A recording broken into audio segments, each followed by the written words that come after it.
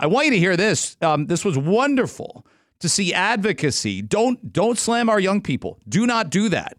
These kids were fantastic. The girl walked up with her brother, and they gave a deputation, in essence, in favor of Yonge Street going to bike lanes. Councillor Amber Morley asked what they'd say to drivers, and this is some of the response here. I don't have the girl's name even, but the reporter basically put this out. It went kind of viral, and here's what she said.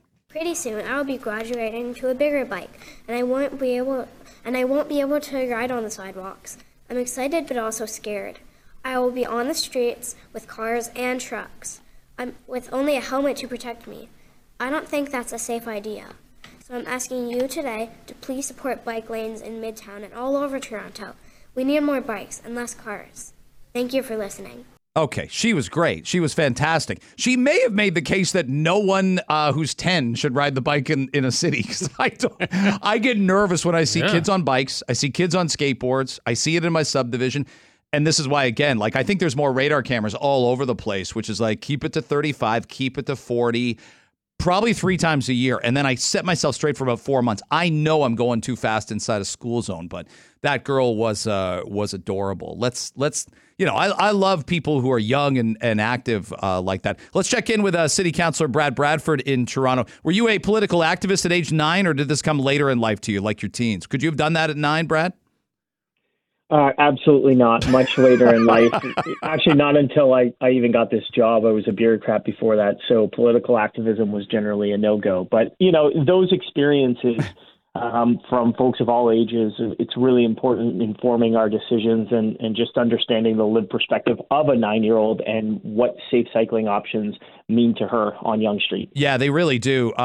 There's so much that you and City Council had to be really proactive about during the pandemic. How do we do this? Cafe TO is one, Active TO is another. But I get it that some people were like, well, what's going to stick and what's not? And when I hear that there's been pushback, look, I think there'd be an issue like this would be bound to divide people and business owners along the street, and obviously people who have to be in cars every day. Not everyone's got an option to ride a bike. We never think about that sometimes. No, that's right. And you have to be really thoughtful in how you do this. The bike lanes on Yonge Street in particular, it's been a nearly 2-year journey from when they were first conceived. And you're right, it goes back to the pandemic. How are we going to get people moving around safely on those hyper-local trips in the neighborhood? You'll recall TTC ridership was a lot lower than it is now, and we were looking for ways to get folks north-south. So that's where this started. And 18 months later, dozens of consultation meetings, thousands of points of feedback, we're at a position now where we're able to approve those on a go-forward basis. But what I think is important to emphasize here is these projects are a work in progress, and change in our city is hard.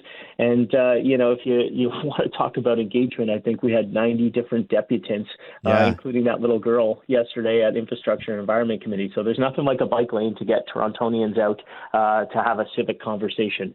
Brad Bradford is our guest. He's also the chair of Planning and Housing Committee, and we'll get to some housing issues, certainly with him. It's a passion of him. He wants to get this right for all the residents of the city. I'd ask you whether or not, knowing what you know about urban planning, when you look at our roadways, I often go to major cities and I'm like, Toronto's got it more right than wrong when you see so many of the one-ways, so many roads that twist and turn. When you look at them, what do you see? Have we built some of them wrong that were just they were just built for a smaller population 70, 80 years ago, and we just haven't altered them much since then? Absolutely. I would agree with that. I mean, Toronto is a big city. We're a big amalgamated city, 640 square kilometers. Folks often lose sight of that. And, it's a product of the different boroughs that have come together. And, we are experiencing a tremendous amount of growth. We have now passed 3 million people in this city. And you look at the immigration numbers that the federal government are directing, we're going to have 500,000 folks moving to the region on an annual basis, the bulk of which are going to be settling in the GTA and the bulk of which are going to be settling in Toronto.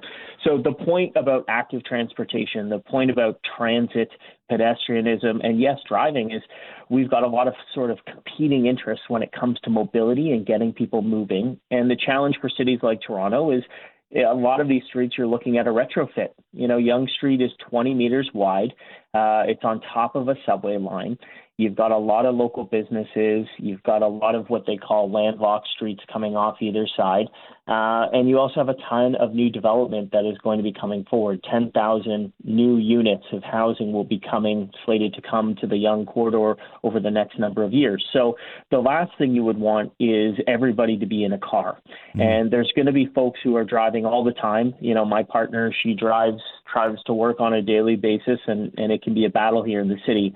But the point is we need to provide other options, whether that's safe walking infrastructure, safe cycling infrastructure, and yes, investments in transit so that other options become viable for people here in the city. It's not going to be everything to everyone, and people will always drive in this city. I believe that is, practically true, but it's about facilitating those other ways of getting around, and there's compromise involved, and yes, frustration for folks too. Brad Bradford joining us. I worry sometimes activists, and I think sometimes in the media it gets pitted. I try not to do it, is like bikers versus drivers. Some people want to do both, Brad. Some people, like you said, have little kids, and good luck, getting them everywhere on a bike. You need a vehicle for that. But if you lived 15 minutes from your job and you want to ride your bike, or let's say you live in Liberty Village and you want to wander down, meet a friend, and watch TFC on a summer night, you'd rather take a bike. You might even walk. So I don't think we're bored. I don't think we're 24/7 either on a bike or in a car. There's a lot of people that do the hybrid thing and just want options for that.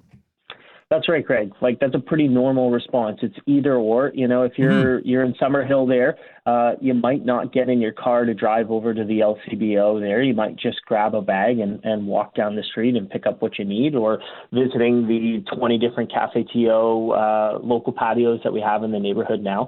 Those trips will be taken in different ways sometimes. And there will be folks driving too, but it is about options. And, the world-class city, the cities that are most exciting, the streets that are most vibrant provide accommodation for those options. And, I actually used to live at Yonge and St. Clair when I was working in consulting here in the city. And I would, at that time, try and take transit down to our office at Yonge and Bloor. And I remember there'd be days when it'd be 2 or 3 trains before I could get on one.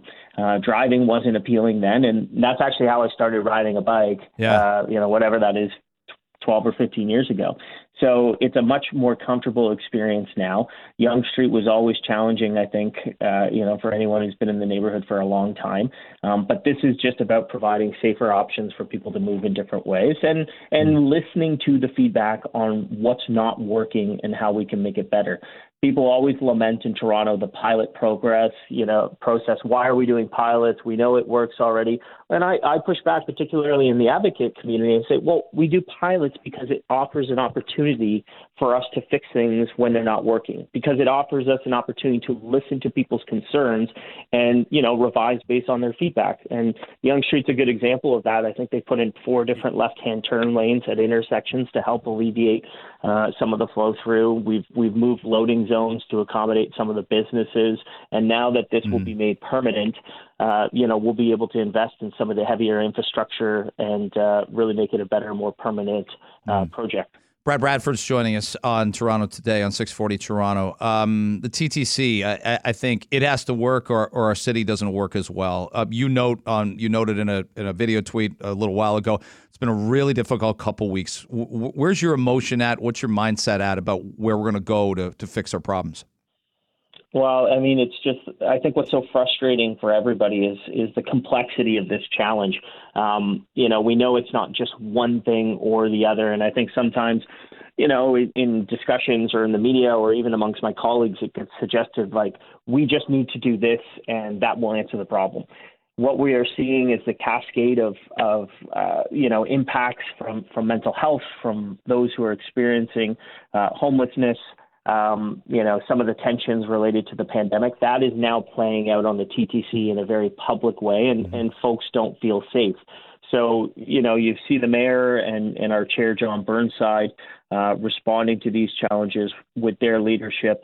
We are increasing TTC presence in the stations. There's obviously more frontline officers who are there. And does that make the system safer? I don't know. I can't tell you with a 100% certainty. There is some logic to it.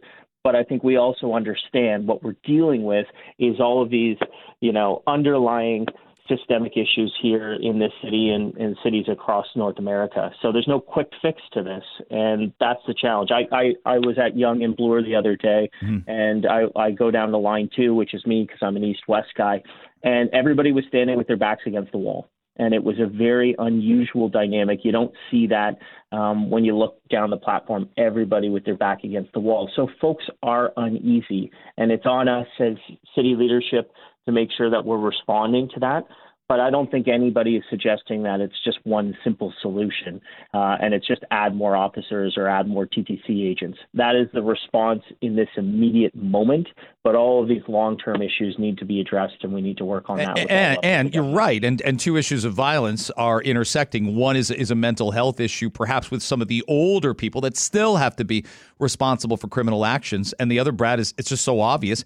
It's delinquency. It's right now, there's this trend line. I mean, the data's showing it, 13, 14, 15, 16-year-olds getting arrested and maybe not thinking there'll be consequences. And there's nothing the city can do about that. There's nothing we can do until we get to the federal level and we talk about the court structure and sentencing for violent crimes. There's nothing we can do until then.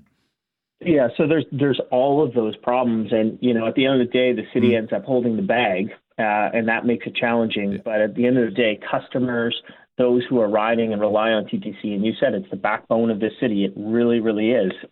We need to make sure that people are feeling safe and we can address, we can do what we can to improve the system right now. But all of those long-term fixes, that's a lot of heavy lifting that we have to do. And we got to work with the feds and we got to work with the province to make sure that we're addressing those issues. Step by step. Brad, thanks so much for the time. Love our conversations. Always learn something. Thanks again, and we'll talk real soon. See you soon, Greg. Thanks. There's Brad Bradford from Toronto City Council joining us.